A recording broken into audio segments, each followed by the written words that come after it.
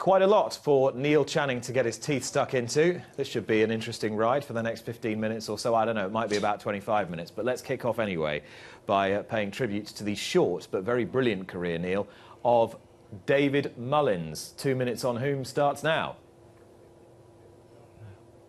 Well, yeah, David Mullins retired. It's crazy, really. He's so young. I think he's 24, isn't he? Obviously won the Grand National and I think 9 Grade 1s. Lots of people sort of say that it's a big problem for racing, particularly in Ireland, that you know, all the best horses are with just a couple of stables, and it doesn't give much chances for anyone else. But then you get a jockey who's in one of those stables and he doesn't get much chances. So maybe it's a pyramid that's just got too small a top to it, and that's a bit of a worry. I did see him sort of saying that people would call him lazy for not wanting to drive all around Ireland to back to ride 33 to 1 shot, and that he sort of could understand that, and he'd done that before, but he just didn't really want to do it anymore. I guess, you know, it is a very dangerous sport, and if you're not 100% wanting to keep doing it and driven to keep doing it, that is probably time to quit.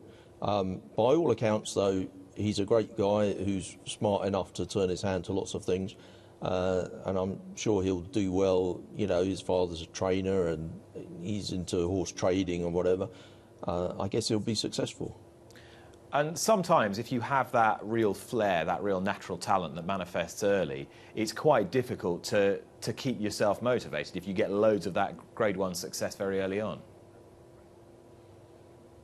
Yeah, and I don't know whether he said it, I think his father said it, the idea that you're sort of hanging around waiting for your best mate to get injured so that you get lots more rides is a fairly depressing prospect. I think his decision is understandable, really, isn't it? But you know, fair play to him. He's a good jockey. I know you wanted to share your thoughts on the situation that's been unravelling as regards Bryony Frost over the last couple of weeks. It's pertinent, again, because she won the feature race at Taunton yesterday on Yala Enki. And you had one or two observations on what you've seen played out on social media. Well, yeah, I mean, I'm a big social media fan, and I know people talk about the racing discourse. My timeline probably doesn't have quite as many racing people on it as some people, but I sort of feel like there's been a consensus opinion forming here, and it feels to me slightly as if the kind of Bryony side of the argument is a minority, and I mean, obviously we don't really know exactly what's happened within the weighing room and arguments that have happened or whatever, and there is an inquiry that's ongoing, and to an extent it makes it sort of pointless to talk about the story. But I'm somebody that's never been anywhere near the weighing room and doesn't work in racing media, so I feel like, just as an outside observer, the idea that pretty much everyone has turned around and said, you know, stuff happens in races and then we go and shake each other's hands and we all get on, and nothing to see here, is kind of a form of bullying, really, because if there has been bullying taking place and literally, you know, 99% of the people who are involved in the sport say there's nothing to see here, well, then they're just kind of denying it, aren't they? And I also think that the whole gender thing, you know, there are 2 different changing rooms. If 2 blokes get involved in a bit of a contretemps halfway around the course, it is possible that they can just walk back into the weighing room. You know, they're having a shower, they're standing next to each other, getting changed. They can chat it over and it can be sorted very quickly. But if one of the participants goes into the other changing room and they don't really, you know, kind of live on top of each other in the same way, it's much harder for them to move on from it, and things can brew and stew. And I kind of feel like that might be what's happened here. But I do sort of feel like quite a lot of females who have ridden in the past or are currently riding came out after the Adam Wedge comments after the Welsh Grand National, had sort of said, oh, this is all nonsense. And it probably is nonsense. I'm sure Adam Wedge just said an expression that people use all the time, and I'm not having a go at Adam Wedge at all. But I notice people seem very quick to...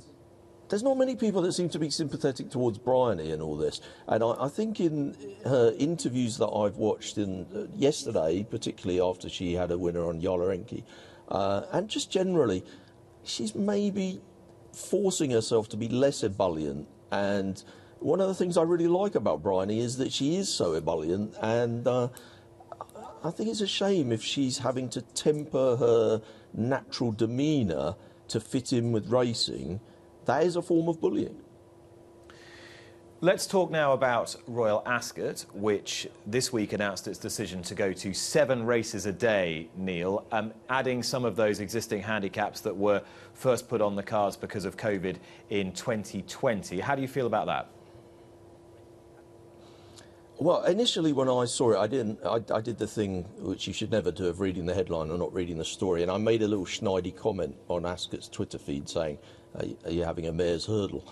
I think it's totally different from the whole kind of, fifth day at Cheltenham stuff, because what they're not doing is, I am a bit critical of Cheltenham in that they have got a situation now where we've got 2 mile, 2.5 miles and 3 miles at different distances, and horses can avoid each other. That's not what's happening at Ascot. They're just bringing in a load of really good handicaps. And seeing as I like betting on really good handicaps, and actually, you can look at the stats of betting turnover. The public love betting on really good handicaps, particularly at Royal Ascot. That's got to be a good thing, hasn't it? It's extra turnover, it's extra money to the sport. We had a whole year of having 10 race cards at all kinds of places around the country. It does seem a bit weird in a way that we only have 6 races at Royal Ascot normally. I think it worked really well last year.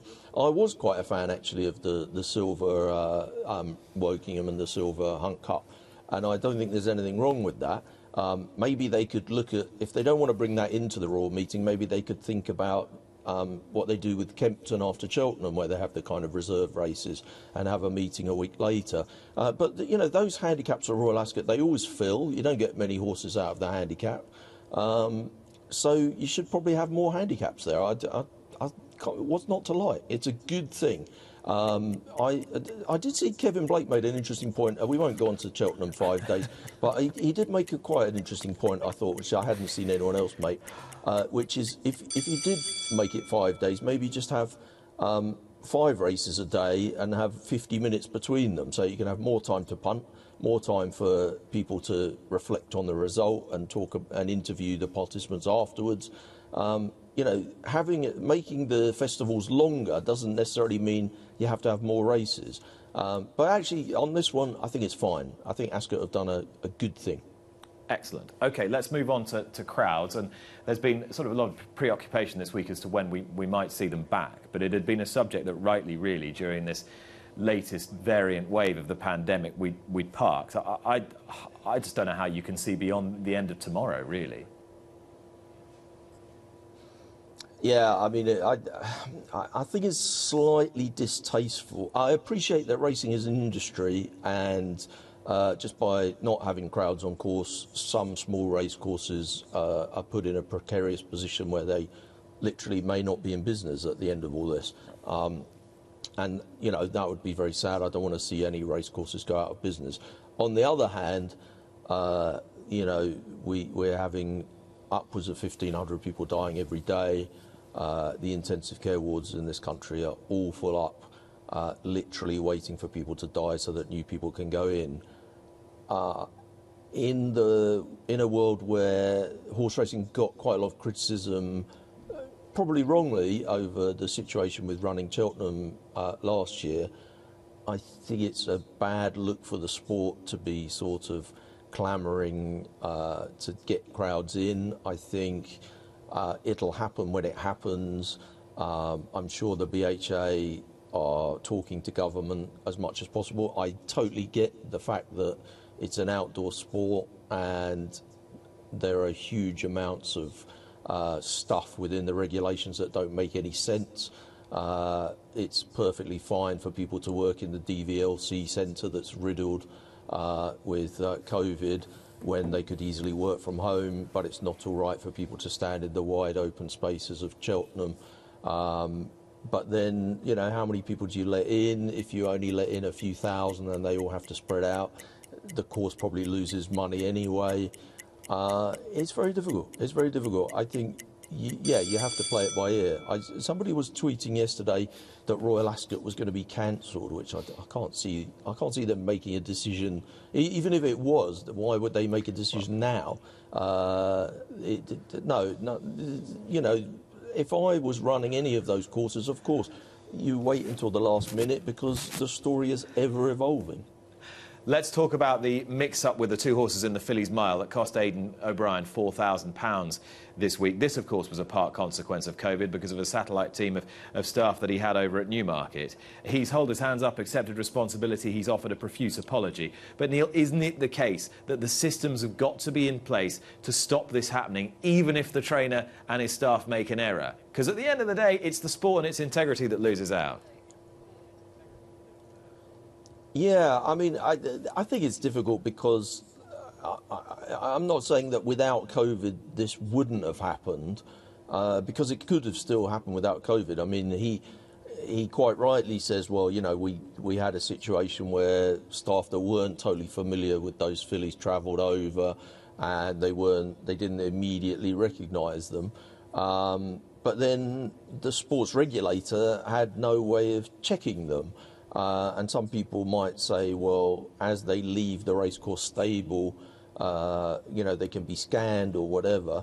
You know, the more levels of regulation that you bring in, there is a cost to this stuff. You know, if you have to have somebody there checking all the horses as they leave the stable and whatever, that's potentially an extra member of staff at every racecourse on every race day. You might say, well, that's a small price to pay for making sure that we have integrity in the sport and the right horses are competing under their right names in the right races. Yeah, I don't have a strong feeling on it. I feel like, yeah, I'm sure there was, you know, obviously there was nothing dodgy going on here. It was just a mistake. Aidan's put his hands up. He's paid the fine.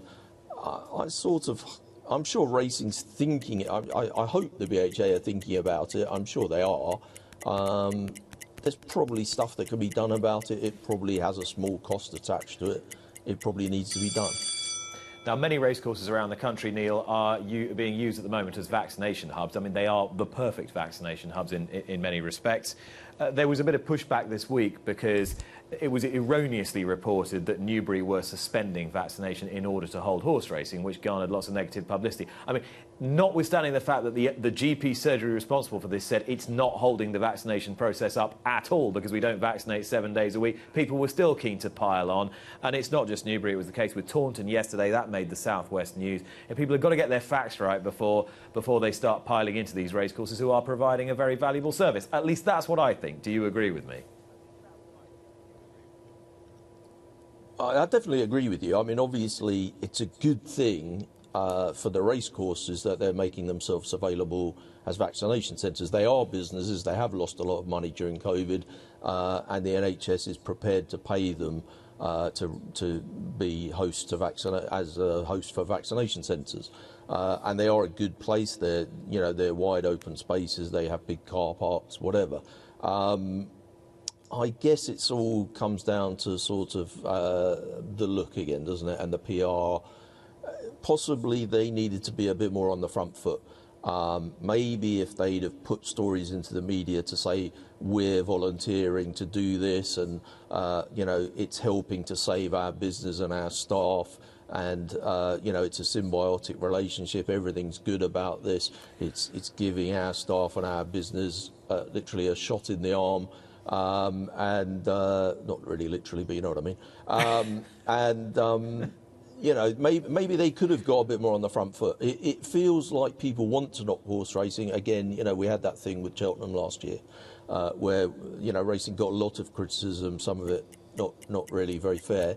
And I feel like here, racing is getting a bit. It's kicked the cat, sort of, isn't it? It's not fair and it's not right. clearly, I think I saw with the Newbury one, they said they'd already done all their doses that they had anyway. So even if they hadn't have been racing midweek, they wouldn't have been able to do any more vaccinations.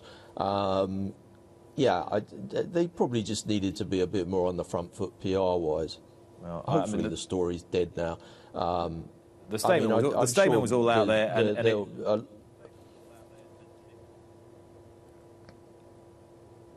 Yeah, anyway, right, we'll move on to Doncaster, Newbury, Taunton and other places are going to do more vaccinations, aren't they? So I guess there's more opportunities for people that want to not racing. Hopefully it's not much of a story. It was all going so well. The delay got me in the end. Do you know what? Neil Channing lives so close to here. I could pretty much do that, and we'd probably have a better connection, or two cups with a piece of string.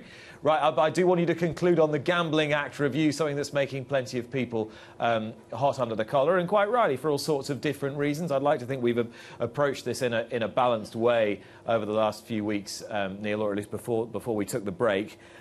How far have we progressed, and what do people need to know about this now? OK, so, the Gambling Act review, so there will be reform of the Gambling Act later in the year. We don't need to worry about that too much at the moment. The thing that we need to worry about is the consultation with the Gambling Commission about affordability checks and gambling generally. So the Gambling Commission have asked people to make submissions to them so that they can present that to DCMS and government and they can look at any changes in regulation that they need.